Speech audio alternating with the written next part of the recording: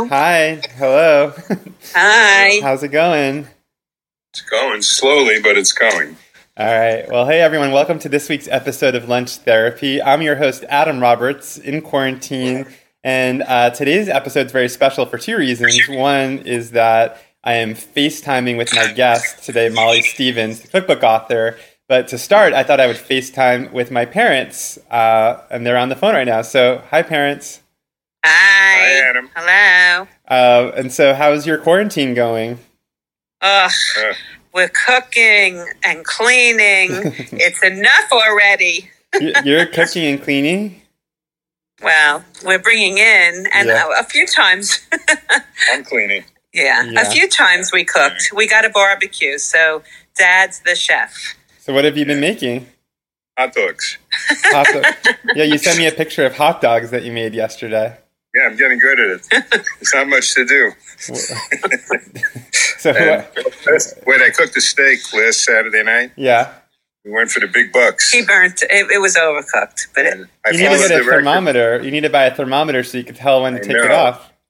It seems but wouldn't I burn myself sticking the thermometer into the steak while it's cooking? No, you wouldn't burn yourself. You'd be fine.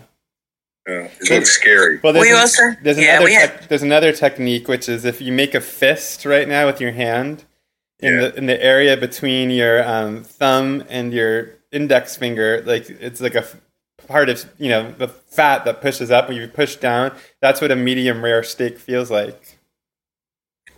Well, we'll FaceTime you and you'll show us. And maybe you should stick to hot dogs.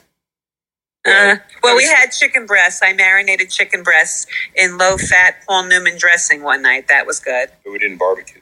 Why? We did serve. We did? Yeah. You barbecued? What did you serve it with? Oh, it was like last week. Who remembers? It was 20 meals ago. Around the corner on the cob. So you guys have never cooked this much in your lives. No, it's scary. It's horrible.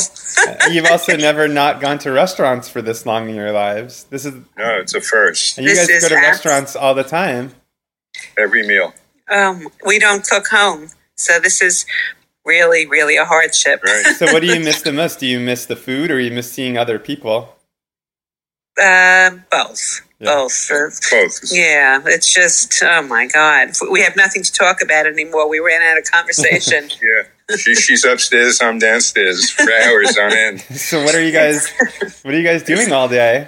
Well, it's like Groundhog Day. I wake up, I make myself breakfast.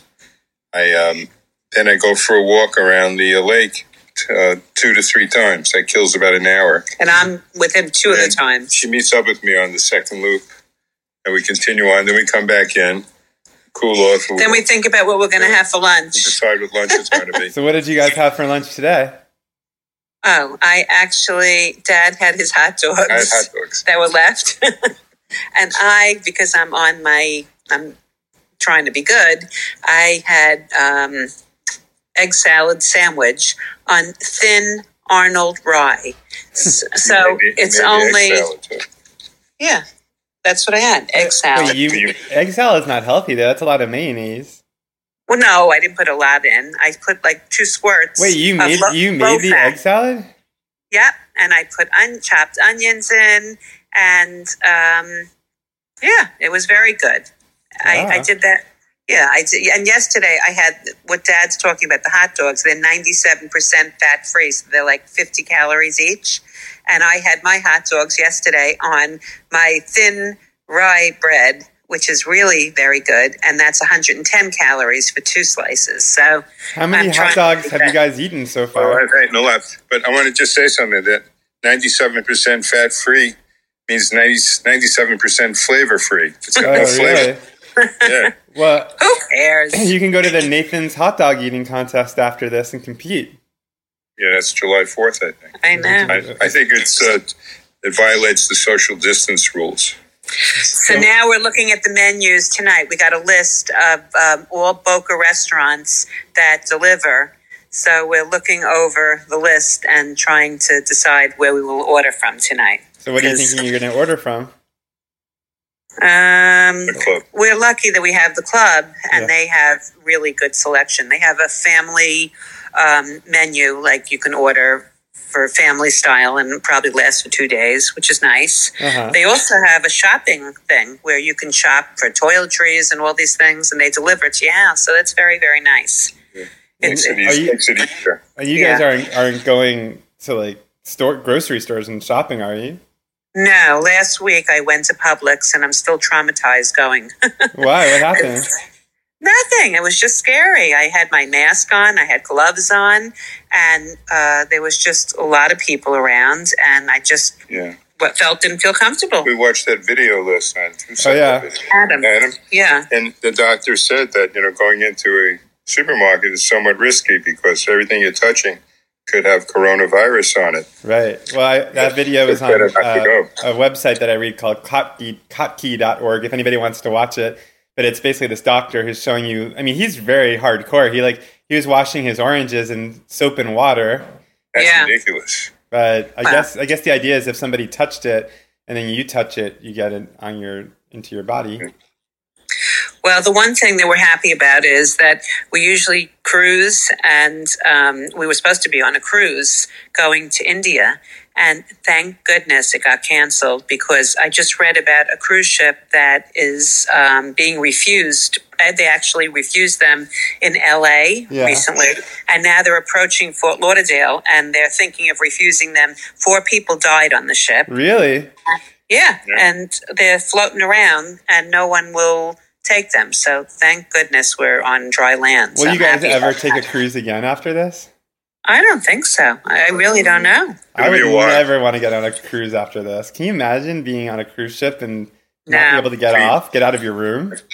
Well, never mind that. The people that were on that ship, the Princess ship, they were like in their rooms hearing other people coughing and being sick and thinking that they're going to be the next ones. It's just awful. It really is a terrible thing. So, well, it becomes like a floating prison, in a way, or a floating hospital, or a floating morgue. Yeah. Well, do you think they're going to let them into Fort Lauderdale? Well, they have to do something eventually. Oh, I don't know, because it's approaching. I think it's going to be here by Monday. I'm not positive, so we'll see. What they might do is let them off and then put them right into a quarantined area. Is there anybody? Has there been any cases in Boca yet of coronavirus? Not that we've heard of. Not that we've heard of. And after going out to Publix the other day, I sort of feel like I just want to deliver, get stuff delivered. I really don't want to go out anymore and start shopping in stores. It might be a little safer, but not 100% safe. We're pretty lucky that we have a nice. The guard gate. Can you hold 1 second, Adam? This is my introduction. I'm recording it. All right, Dad's good. I can't hold. Okay, 997-8148. Mom, don't. Did you just say a code? No, that's the phone number. Of what? Of the guard gate is calling to say that someone's coming in. All right. Well, this is all going to be in the podcast, but as long as we say okay. All right. Well, anyway, thank you guys for doing the introduction. I'm going to throw now to my interview with Molly Stevens. Molly is one of my favorite cookbook authors. She wrote the book All About Braising, which is one of my favorite cookbooks of all time. She wrote the book All About Roasting, and she has a new book out called All About Dinner, and she's won many awards. She was the Cooking Teacher of the Year from Bon Appetit magazine and the IACP, and she's been published in Food and Wine, Bon Appetit, the Wall Street Journal. She's a great guest. And before we get to her, I just want to remind you, if you haven't already, you can subscribe to this podcast by typing in Lunch Therapy and Apple Podcasts, clicking subscribe. And while you're there, if you could write a nice review of us, we'd appreciate it. All right, well, here's my interview with Molly Stevens. Oh, hey, Molly. There it is. It's amazing. Working. All right, well, I just tried it out, and it's pretty good. It's not going to sound like the most incredible thing people have ever heard, but it's going to work for our purposes. Okay, great. I'm just turning off putting my phone on airplane and stuff like that. Okay, cool, that's a good idea. Okay. Well, thank you so much for being my first, I should say, victim of virtual lunch therapy. But well, I gotta say, I'm kind of honored to be your first, because I know what part of what's so great about these is you do them in person, and that's a lot of the chemistry and energy from them. Mm-hmm. And I'm a little intimidated. You have such a roster of guests. My God. Well, I'm intimidated because you're one of my favorite cookbook authors ever, and I've been. Well, it's very funny because we go way back. Yes. But I feel like your star has risen so far in such a short time. Well, I was just reading your website. I mean, talk about a star. I mean, you've won all the awards. You've been a star for a very long time. In a quiet little way. Well, I feel like what's so fascinating for me about you is that I really genuinely know you as a cookbook author, and I know your work, but I don't know, and I know your nephew. Funny enough. That's another funny thing. Yeah, I became friends with your nephew, but I actually don't know a lot about like your story and where you come from and how you got into all this. So I'm very excited to talk to you about all of that. Right. Another reason I'm a little nervous about today's interview because therapy and I have an interesting relationship, and I'm not always super open to it. So I don't know if I'm up to the challenge. But. Well, I mean, life under quarantine is changing people. So, maybe this will. Exactly. Well, actually, so usually the way this works is the first 10 minutes we'll just chit chat and then we get into the therapy. But I wanted to use this opportunity, since you are the author of so many great cookbooks, including a new book, which I have right over here called All About Dinner, which just came out, which is gorgeous, as all of your books are. And I should say I'm a diehard fan of your All About Braising book. And I was just mentioning it the other night on Instagram because I've been braising and I made these lamb necks. And I just looked on my website, and the first time I ever made lamb necks was from your book, which it was like lamb necks Provençal. Okay. But but that whole technique of braising, I learned all from you, and it's one of my favorite ways to cook.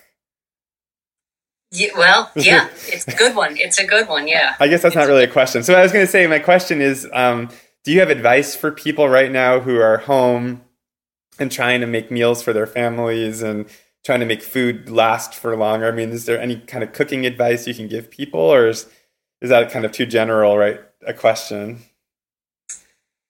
It's such there's so much out there. It's funny. A couple people have said, get out there and make some videos and do, add some more content. And there's so much content out there. And I think some, really wonderful people are doing, like Melissa Clark, who was a guest on this show, Allison Roman. A lot of people are doing these wonderful things like, ask me questions, or what do you have in your pantry? And, so there's a lot of, I think there's a lot of information out there. In terms of advice, it's just, I think it goes back to what I say a lot in All About Dinner, and in a lot of my classes, is to just, if you can just kind of relax around it a little bit and not try to overachieve necessarily. I mean, it's wonderful. Some people are doing these great DIY projects, and all the bread or all the flour, everybody's running out of flour in the markets because taking up bread baking. And, I wouldn't stop anybody from doing anything that, they had some ambition to, but I think to just kind of make really simple meals, I thought,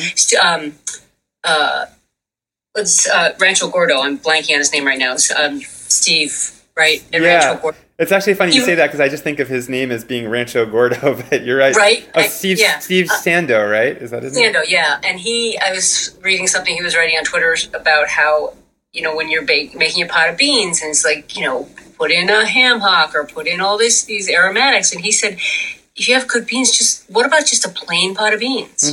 So I think sometimes just like really simple things, especially because I find what's happened, and even in my own kitchen, is that, like, obviously the leftovers are piling up, and the combination of, being at home, not moving as much, even if we're getting exercise, we're still, you're not going to the store as much, you're not getting in and out of your car, you're not getting on and off the bus, whatever, you're not moving as much. You're probably, I know I am eating more, and at first I was sort of making more elaborate meals and really changing them up, and I was just kind of getting tired of all the cooking and all the food. And so to dial it back and to have some simpler things, like maybe a pot of rice with a little bit of butter, and I don't know, maybe if you have some peas in the freezer, if it's something simple like that. Yeah, simple cooking. Yeah, simple cooking, and trying to, one, even though we have all that time,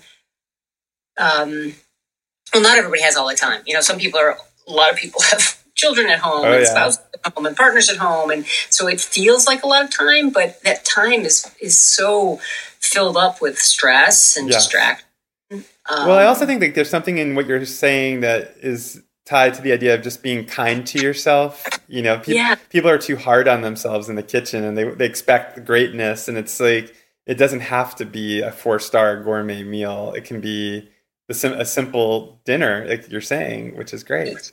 Right. And I'm finding the first, this is week 2 right now. I think it depends on where you started it, but I actually put a calendar down in the kitchen and I'm crossing off days. And not because I'm feel like it's a prison sentence and I'm crossing them off, because I've lost track. I'm losing track of the days. And so it just helps me to come down in the morning and go, oh, okay, today's Friday. So I did notice today, it's been 2 weeks since I've been marking the time. And,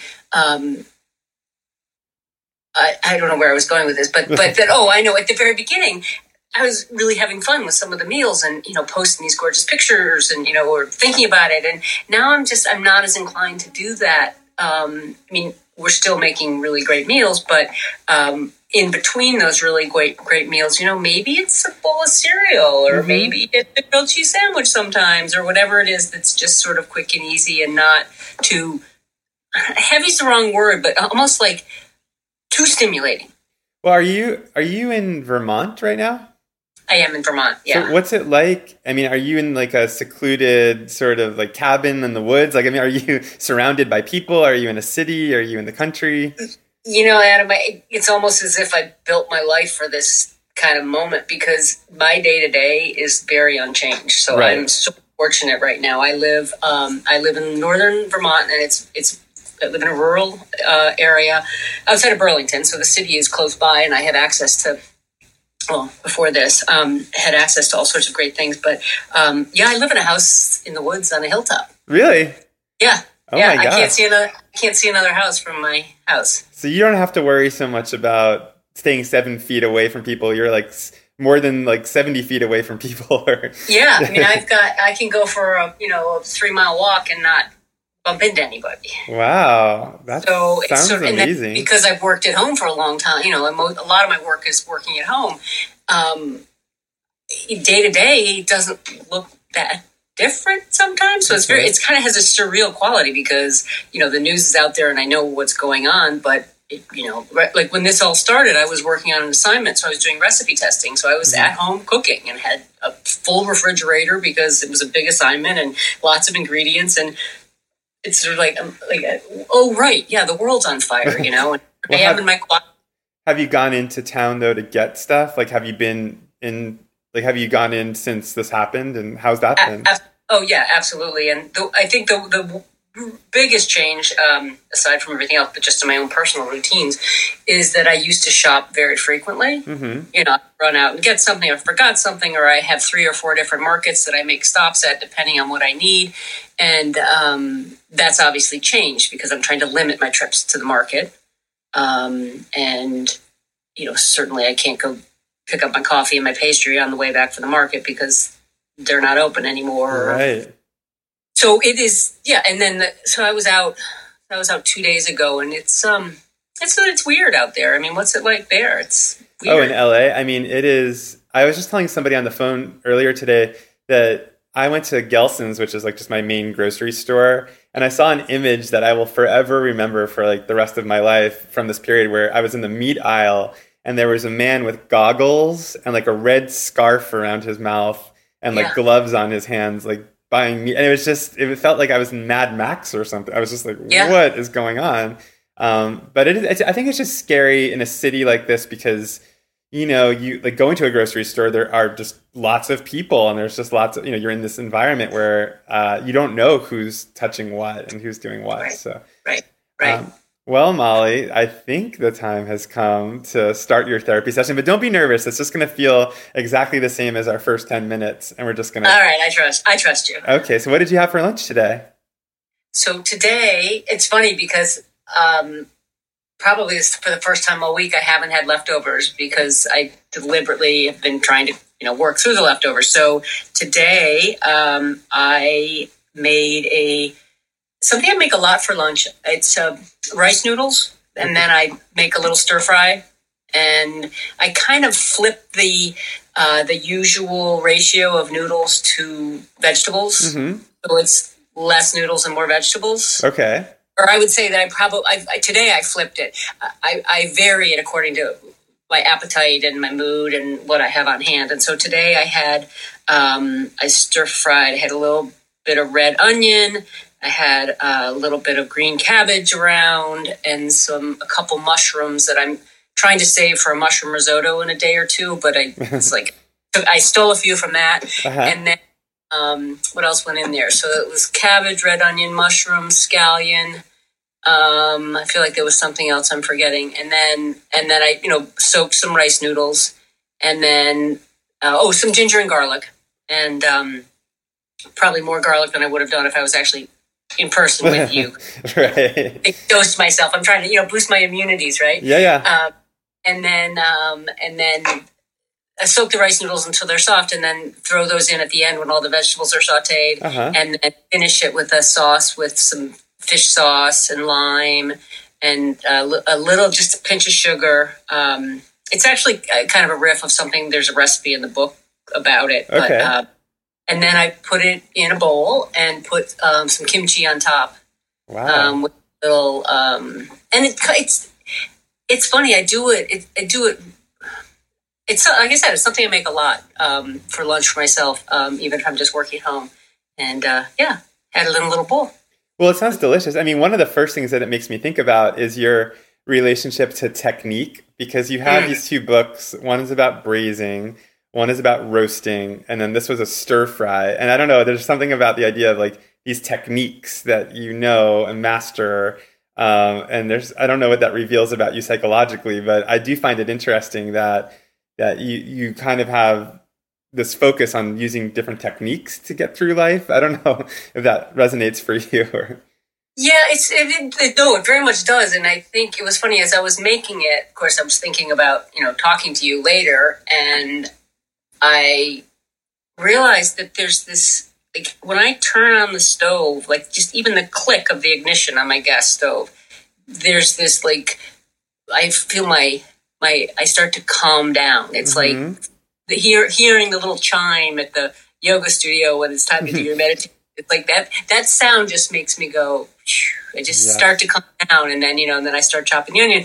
And of course, if it's something like this that I make frequently and I'm not writing a recipe, I'm just cooking, I don't prep. I don't have any mise en place. I just turn on the stove and start chopping. It all is and I'm very focused, and my mind kind of goes quiet for a while. Mm-hmm.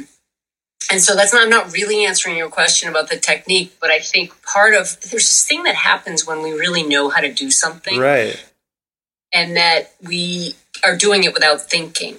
Well, there's a structure to a technique, right? It's like, when you're using a technique, the basics, like with braising, like you brown the meat, like you add your aromatics, you add your liquid. So like once you have that framework, then you can play and relax and do what you want to do, right? Right. And there's a security in that, like that knowledge that there's something, there's control in it. There's, I don't know, power.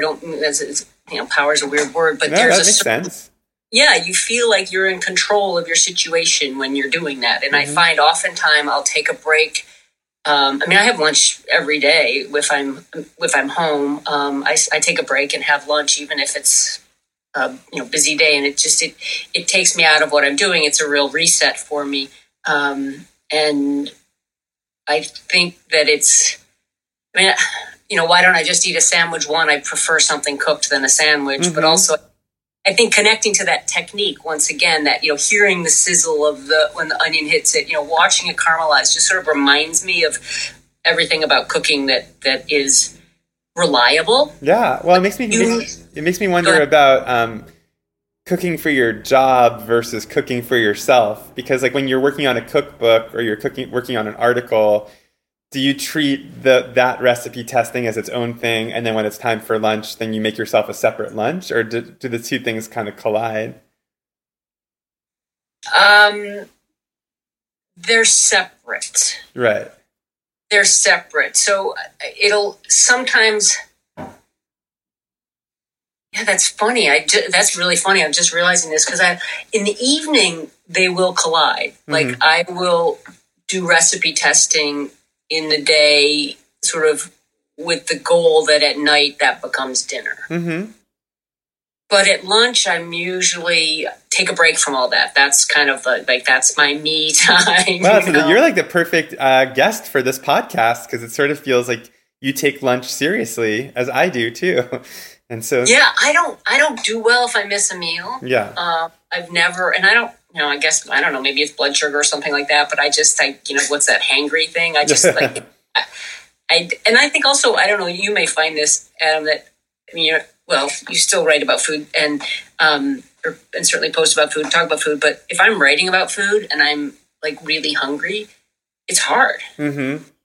Right? Yeah, yeah. It's a funny thing. It's like where to place that meal in the day, because you can't, if I get too hungry, I can't focus on like writing about it. Right. Well, that makes a lot of sense. Yeah. Well, I think this is a natural way to sort of like segue back a little bit to your past, because I'm kind of curious to know, I mean, this is one of the common themes on this podcast is like whether people who are really into food and cooking for themselves grew up in a home with lots of cooking, or whether they grew up in a home with no cooking at all. Because a lot of my guests, including myself, grew up in a house where nobody cooked, and then I got really into cooking. But I'm curious for you, like, how did you grow up? I grew up in a house with a lot of cooking. Okay. Yeah, I grew up in a very pretty traditional, mom, dad, 4 kids, and we had dinner every night together.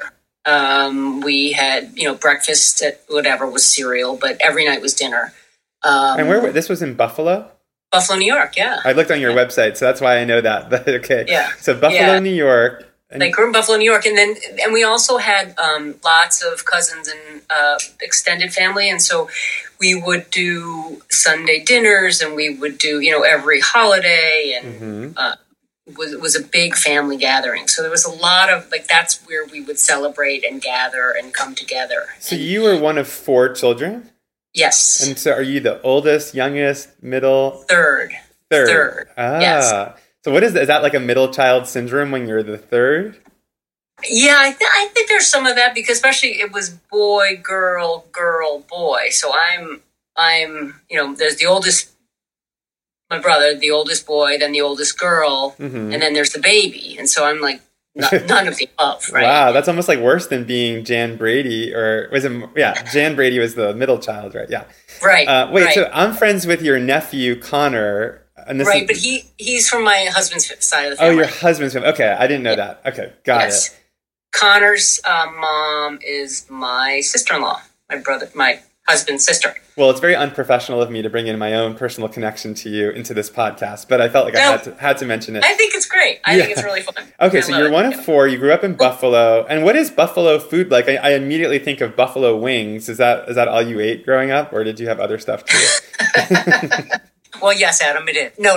No, actually, buffalo wings they're bar food, right. And we didn't go out, so we didn't go out to eat much.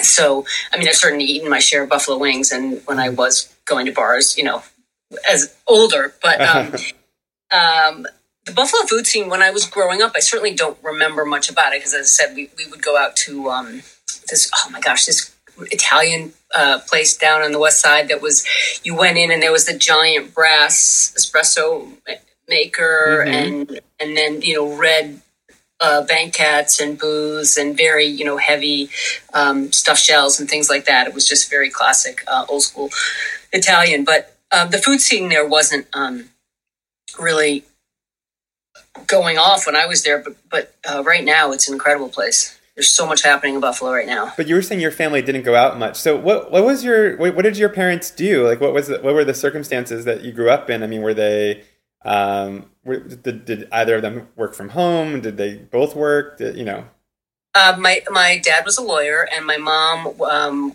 she was a homemaker, but she was also very busy outside of the house. She was very involved in a lot of volunteer activities, and busy. It was a busy household. There was a lot going on. It was, sort of, what are you going to do today, and how are you going to help the community, and are you going to go help the neighbor and be of service? And there was this whole idea that you were going to participate and help. And there were often people at the, I remember, there were 6 of us, but it seems like there was always somebody at the table, or somebody staying over, or somebody, living with us for one reason or another, or a foreign exchange student, or there just was a lot coming and going. It was it makes me think immediately of you living in the woods away from all these people right now. It almost feels like you've created a life for yourself that's the total opposite of what you grew up with. Well, some of my introvert friends and I have been, we laugh about how we've been social distancing for quite some time. Oh, yeah.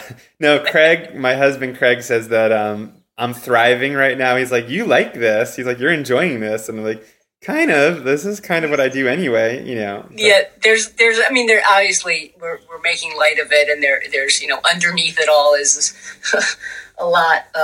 Tragedy. And the choice to stay home is, what I call solitude, is very different than the being forced to stay home. But yeah, the rest of my family is actually still in Buffalo, New York.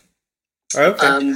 Yeah, and I did move away, and yeah, I've always liked the outdoors. And it's funny though, I feel like a city kid living in the country. But then when I live in the city, I feel like a a rural person stuck in the city. So I've sort of always had kind of two. It's kind of how I am in how I ended up in cooking too, because one of the things I love about the kitchen is the physicality of it. Mm-hmm.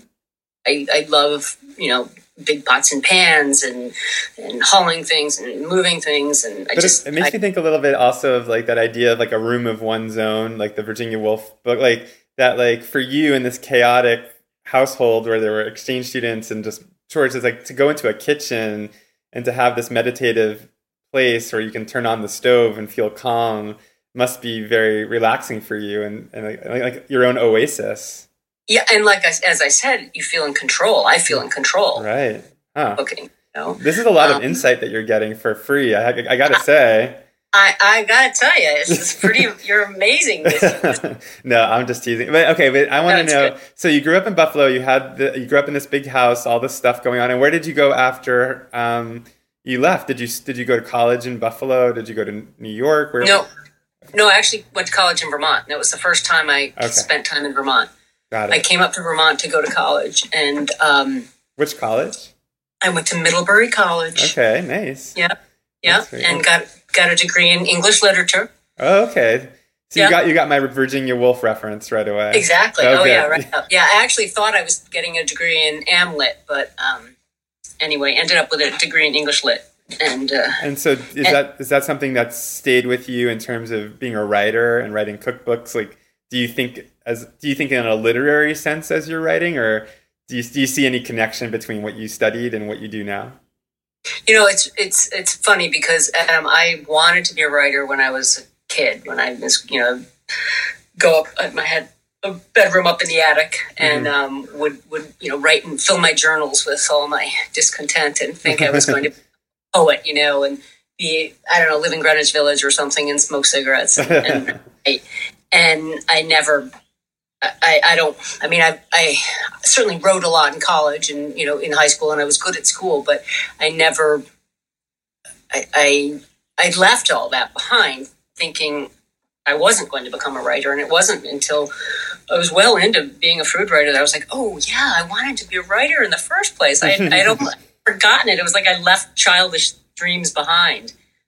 So I don't certainly didn't start writing about food from a literary. You could tell that's not my style. I think it's fascinating though, because Melissa Clark has the same kind of thing. She went to grad school at Columbia for like creative writing, and she's a food writer too. I went to grad school for playwriting, and I think what's so liberating about food writing is that there's no bells and whistles. It sort of feels like it strips away all the kind of highfalutin, fancy stuff that you're supposed to do in a novel or something. It's like, no, it's very direct and clear. But if you're good at it, it's incredibly useful and impactful in people's lives.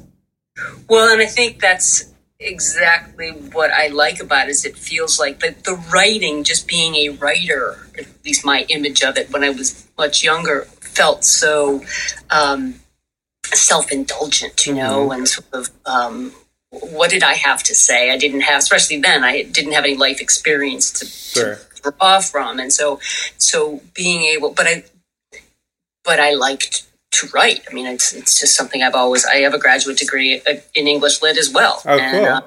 I went on and got another degree. Where was that?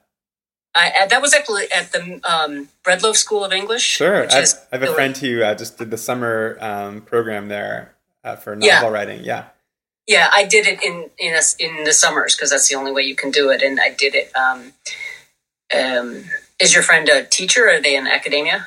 No, he wrote a novel and submitted it to Breadloaf and got to go to like their workshop, or it was just like a summer workshop, but he loved it. Yeah. But yeah, just like you were saying, I love the utility of food writing. Yeah. And I love that it doesn't have to, I don't want to say it's not personal, because it is. And I think my writing has become more personal over the years. Mm-hmm. But that sense of doing something of service, of that's useful. Like I still remember, like the first time someone told me that they were relating a story that their mother had cooked one of my recipes. Mm-hmm. And I've been writing recipes for a while and publishing them mostly in Fine Cooking magazine at first. And even though I'd had several articles published, I never understood that people are going to go to their homes and make these things. Mm-hmm. I mean, I understood it on an intellectual level, but it hadn't really struck me. And when this young person told me that his mother had been making this mussel recipe and that she loved it, it just, like, something shifted for me. I was like, that's so cool. Like, that's so great. And it also, there's a huge responsibility that comes with that. Mm-hmm. That your people are taking your words into their homes. They're, going to the trouble of getting the ingredients. They're setting aside the time. In many cases, they're entertaining. A lot of people love to do things and that's a real commitment on their part. So it's like I take it very seriously that what I provide them will work for them. Well, I latched onto the word, you used the word service, that you're providing a service. And I thought about, you said that your mom was service oriented. And so it seems like there's a connection there between, and had you drawn that connection for yourself? I mean, do you think about what you do in that same way that your mom would volunteer? Yeah, I mean, and I don't know if I put it directly to my parents, but this notion, it's certainly very drilled into me that, to contribute something. Well, actually, it makes me think of your cookbooks, actually, because I'm now that I'm really thinking about them, there's not like glamour shots of you in the kitchen, like posing and, makeup on and like in front of a window. It's like, I mean, I'm just thinking about these cookbooks that come out that are vanity projects for people. Right.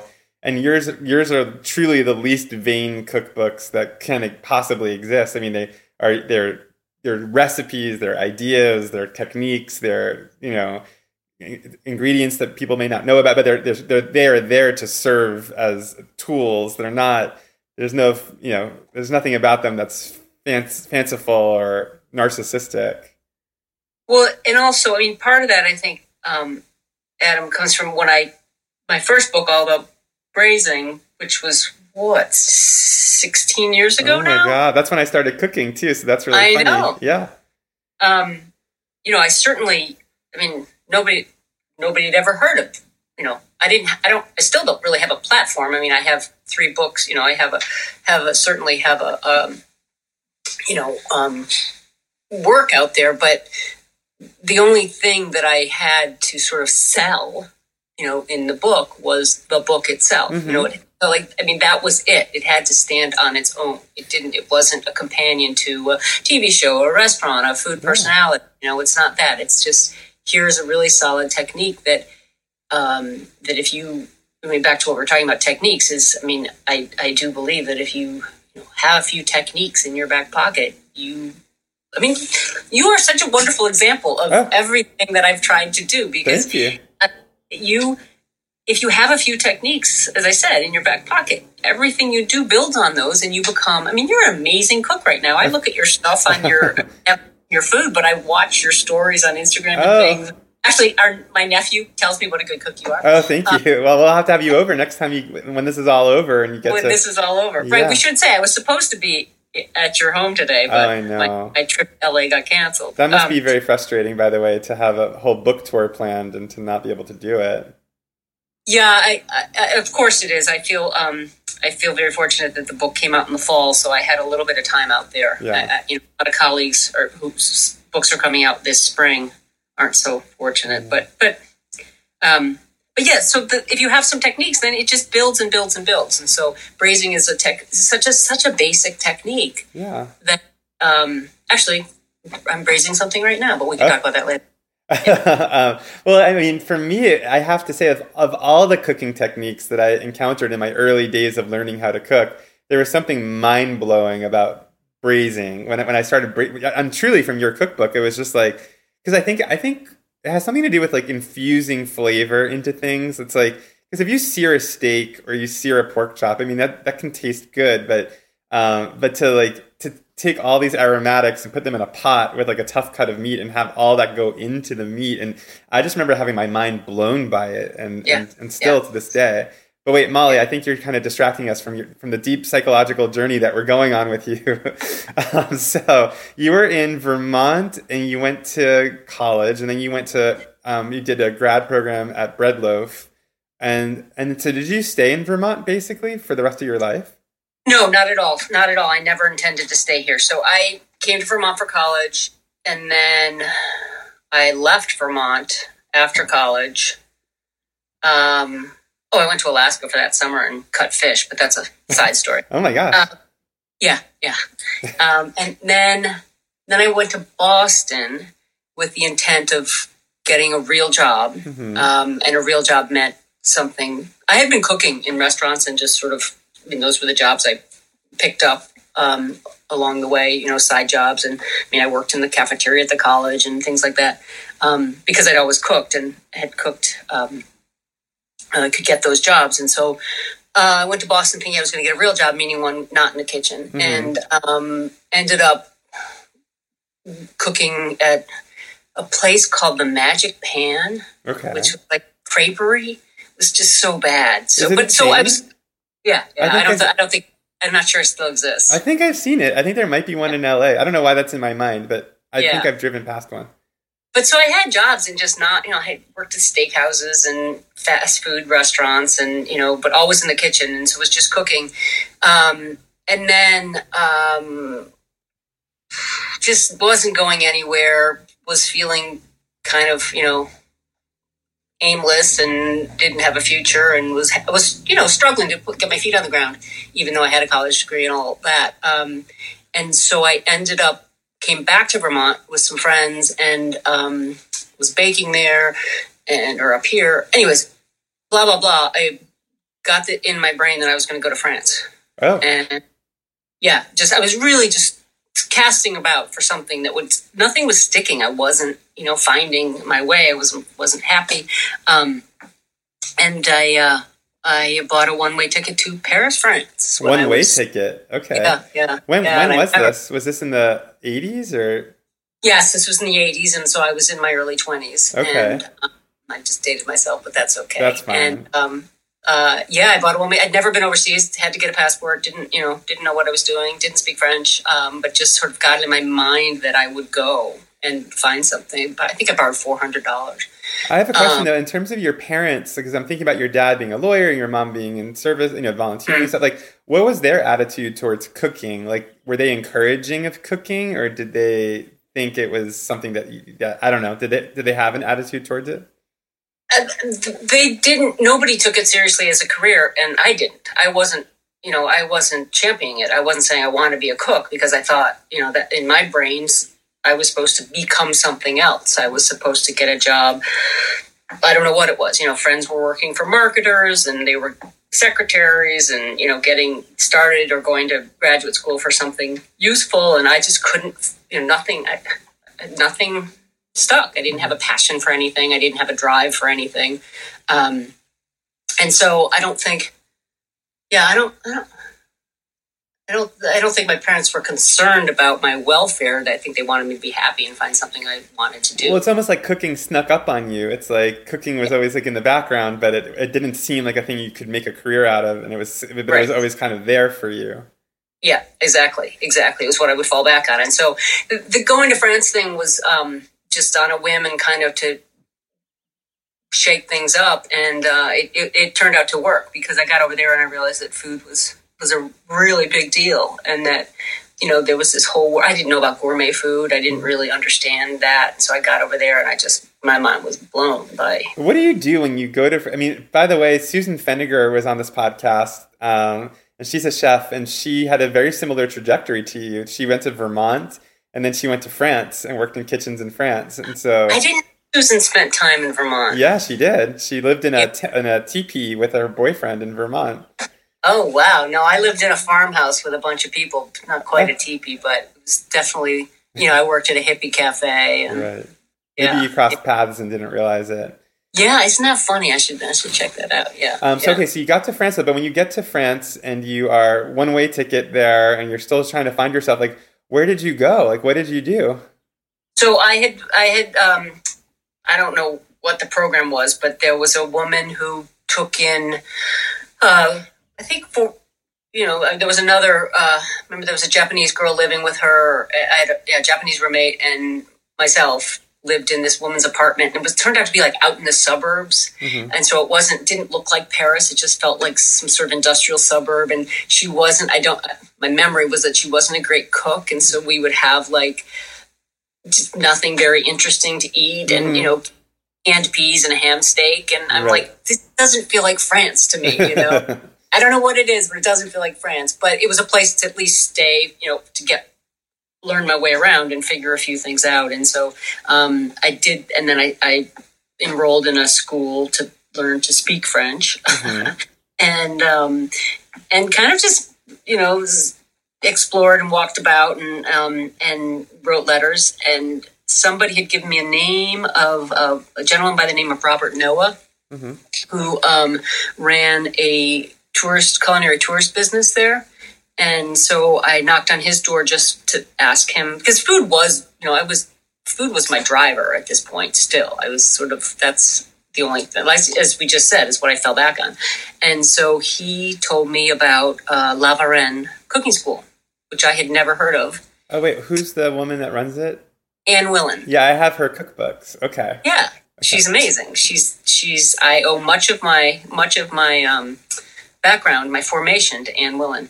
And I went and knocked on the door at La Varenne because they had a program where they would accept, this is a bilingual cooking school for Americans or English speakers to come and learn classes from French chefs. So the classes would be translated from French into English. And so she would bring on, I think there were anywhere from 9 to 12 unpaid trainees at a time that would help run the school.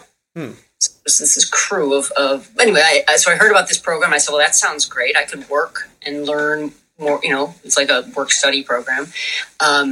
And so I knocked on the door and they sent me away because I didn't speak French. And then I was like, well, I really need to learn French. And then they called me back. And I remember they called me back, but how would they have called me? I don't know how. They didn't have cell phones. Oh, yeah, that's interesting. Yeah. Maybe you gave them the number of the woman you were staying with. Right, or I had a P.O. box or something, or it's funny how we manage. But they called me back and they said, can you start? I said, well, I still don't speak French. And they said, that's okay, we need you anyway. So you start at the very bottom and you're in the basement and you run errands, and then you graduate up to doing dishes in the classrooms, and then you graduate up to assisting, and then you graduate up to actually translating demonstration classes. And because I knew my way around a kitchen, I could translate from French into English. I couldn't speak French, but I could say, well, this chef is obviously sauteing an onion now, Right. It's like, so and I still continued to study French, and I made my way, and I ended up staying there and then working for Anne afterwards. She actually kept me on to help. And I stayed in France for almost 2.5 years. And then continued to work for Anne Willen on and off over the years. So was there a moment of discovery when you were there where you felt like you were transitioning from the kind of cooking you were doing in America to becoming a more formidable or more talented? Did you discover your talent there? Like, did you realize that you were good at this when you were doing it?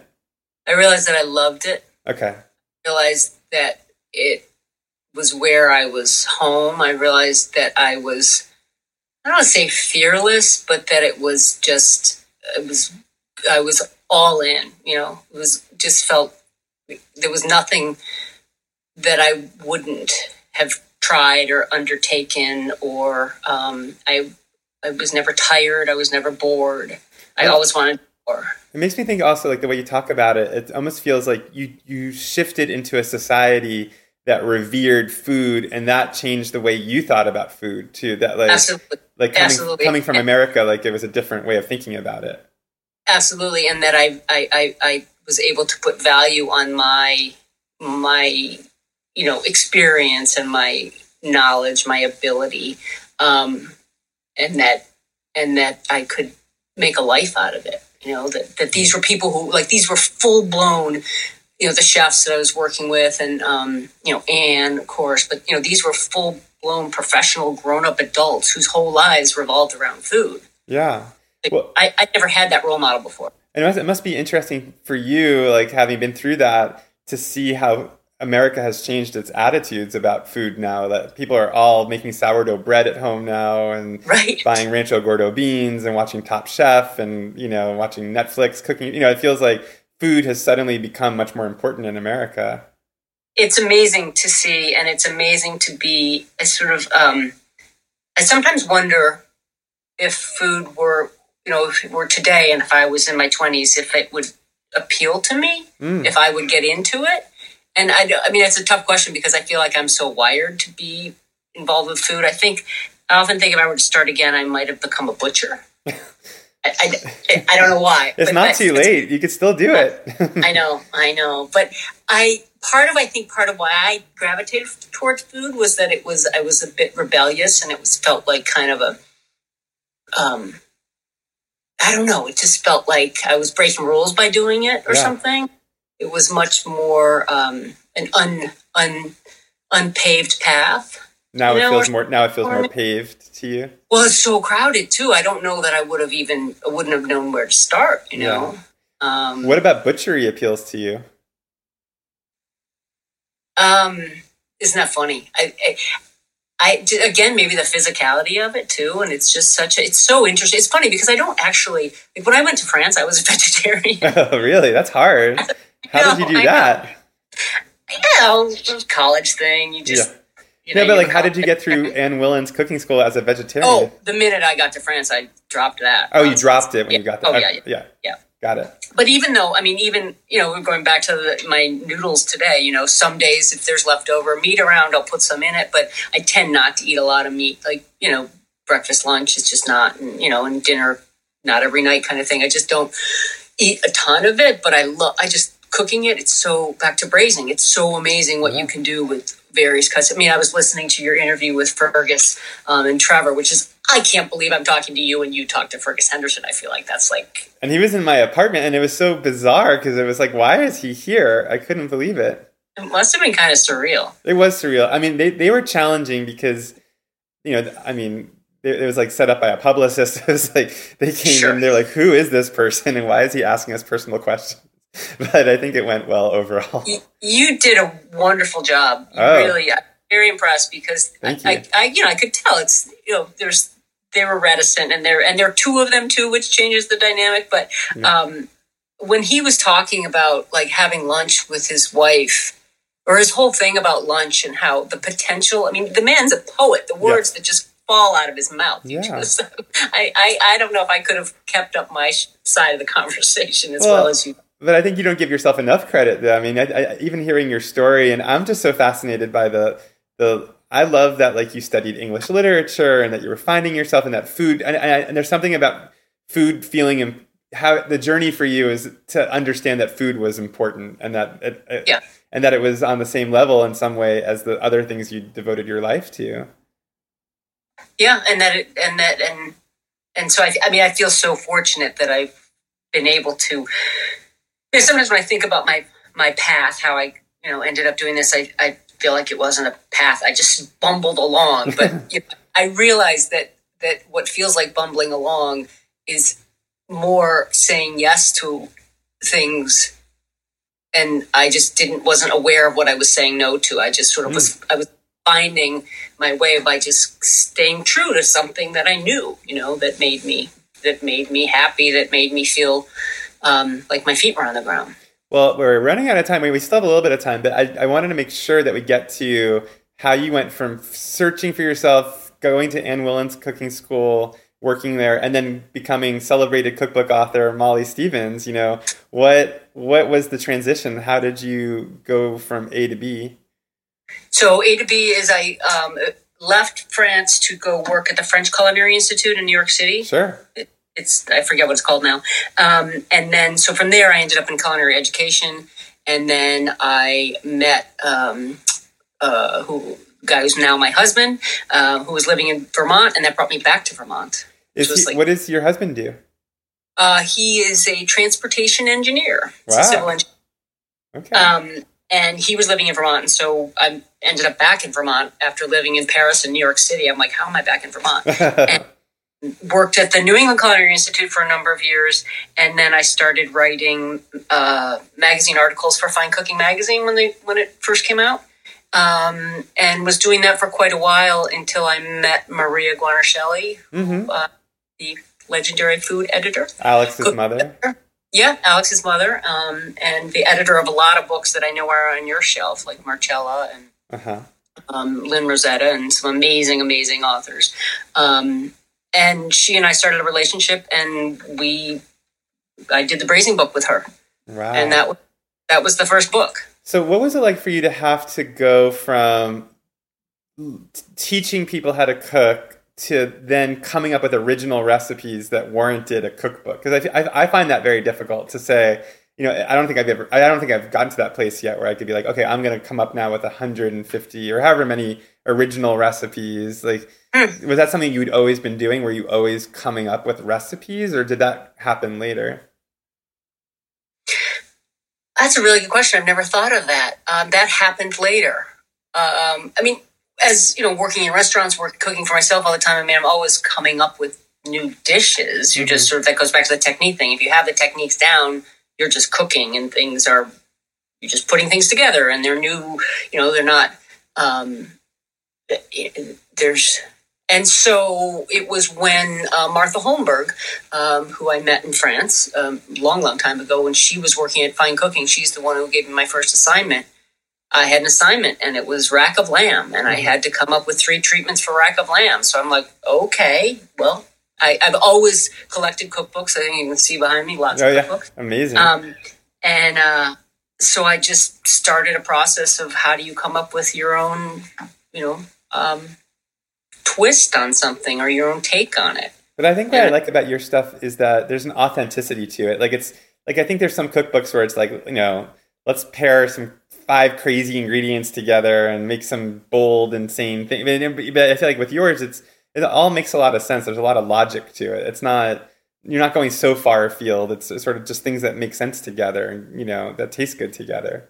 Yeah, there's something, I was just rereading the introduction to Nigella Lawson's first book, How to Eat. Mm-hmm. And she talks about that sort of push, that striving for originality, and how dangerous it is when you're writing recipes, because you can just lose what's good about a recipe. You can lose what makes it. I mean, you think about what's an example of something that's wonderful, but you take one of your favorite tomato sauces or something. If you go too far in one direction, get too crazy, it doesn't taste good anymore. It doesn't make sense. So there's a common sense in putting together food. And so it's a tricky balance when you're as a recipe developer, because obviously, I wrote a book called All About Roasting, and there's a roast chicken in there. Mm-hmm.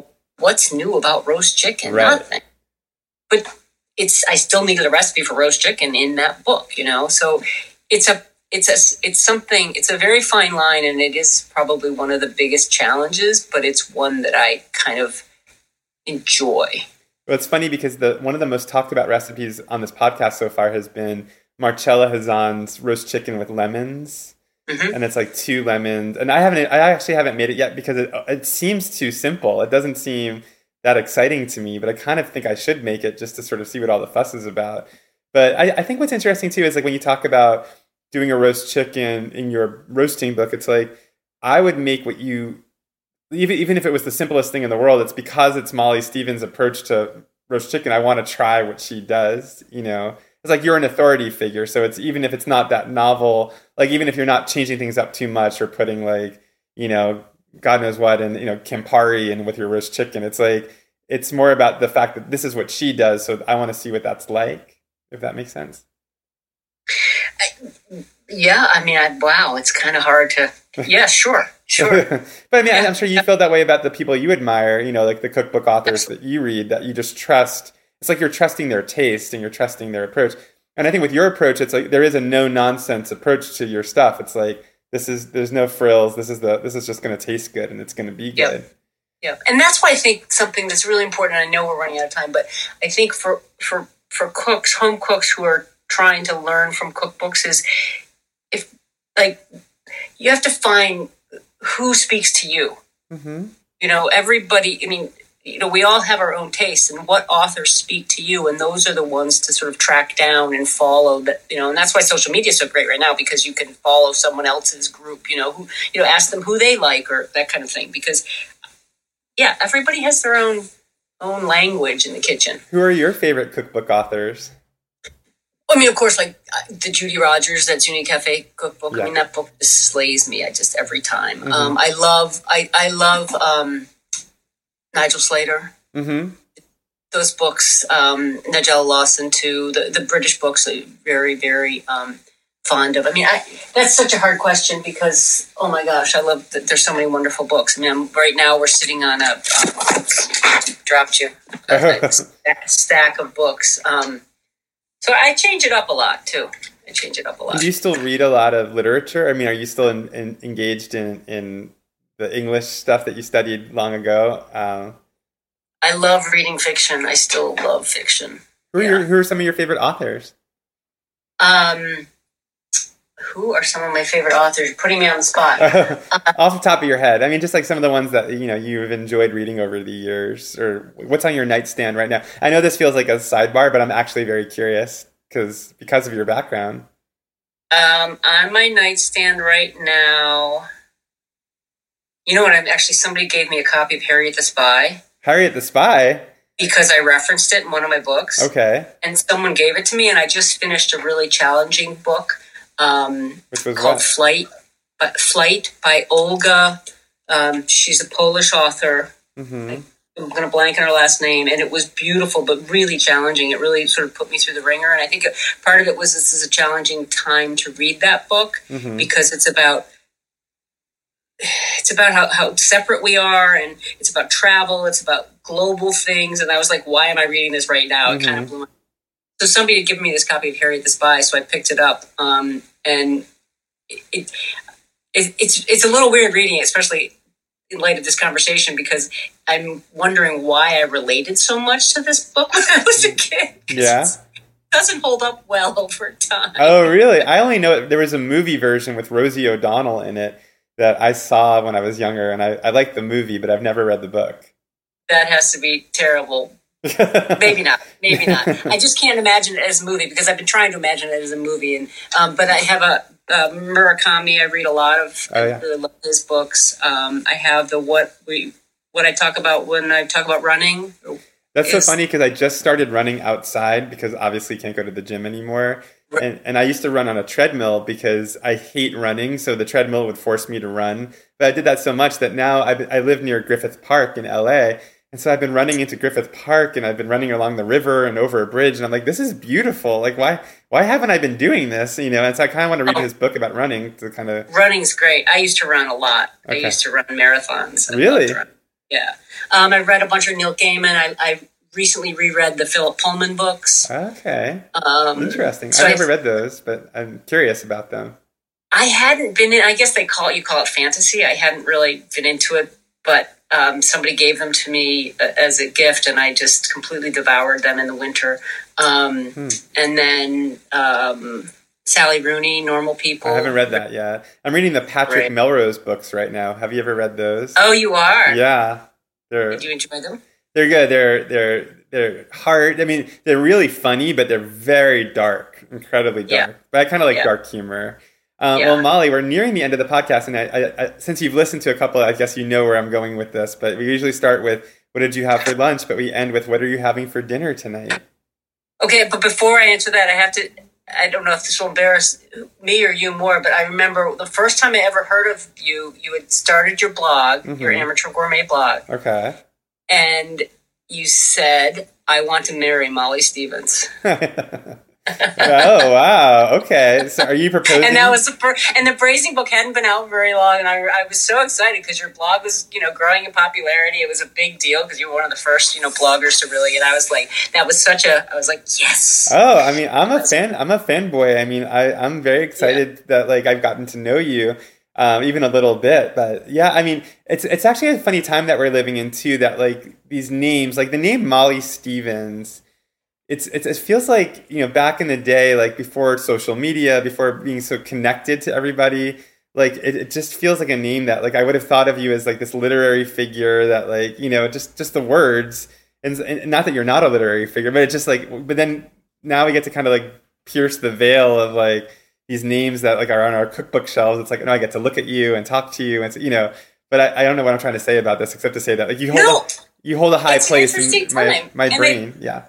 I think they're, like, for example, right now, Nigella Lawson, who's someone who looms large for me because she's, she was, and I still have a card she sent me once when one of my books came out. And, but now I can, exchange Twitter messages with her. It's kind of, I mean, I think there's some good things about the connectivity. Yeah. But you learn a lot about, you see people like Stephen King is on Twitter, and I feel like I know more about, I'm seeing a different side of him, which is all to say that it's so cool to get to meet one of my favorite cookbook authors, even if it's virtual. But you're avoiding the question though, which is, what are you having? Dinner. What are you having for dinner tonight? It's baby back ribs it's from pork that's in the freezer from a Vermont farm that I'm really excited about. We bought half a pig a while ago, so I'm pretty happy to have that. Wait, they're still in the freezer? Don't you have to defrost them?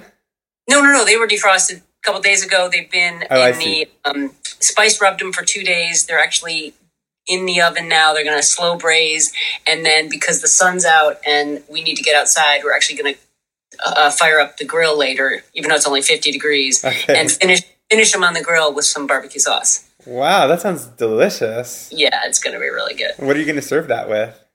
I'm going to do a Montreal-style coleslaw. What's a Montreal-style coleslaw? Not creamy. Okay.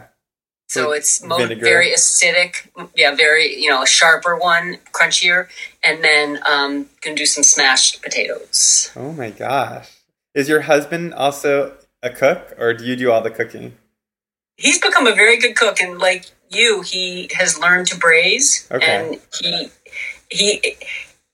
I think he gets frustrated because I cook so much, and he doesn't always get a chance to cook. But so we navigate that. And you talked about control before. Is it hard for you to cede control in the kitchen? I may not be the best one to answer that question. Well, it's funny because Craig is the only thing that he has a strong opinion about is grilled cheese, because he kind of taught me to do it on a low heat so the cheese melts with a lid on.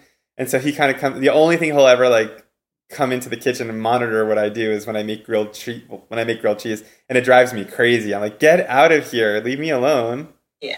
No, I like sharing a kitchen, but I think I might not be the easiest person to share a kitchen with. I don't know. But I know, like, Thanksgiving, we all cook together. When I'm at my sister's, we all cook together. So I really enjoy being in the kitchen with people. Well, maybe we'll cook together next time you're in LA. That would be wonderful. Yeah, that'd be fun. Yeah. Well, Molly, thank you so much for being part of this grand experiment of FaceTime lunch therapy. But I think it went pretty well. I thought it was great, and I hope it works for you because we need your podcast, Adam. We need you to keep doing it. Thank you so much. Well, everyone go out and buy her Molly's new book, All About Dinner, which would be perfect for right now.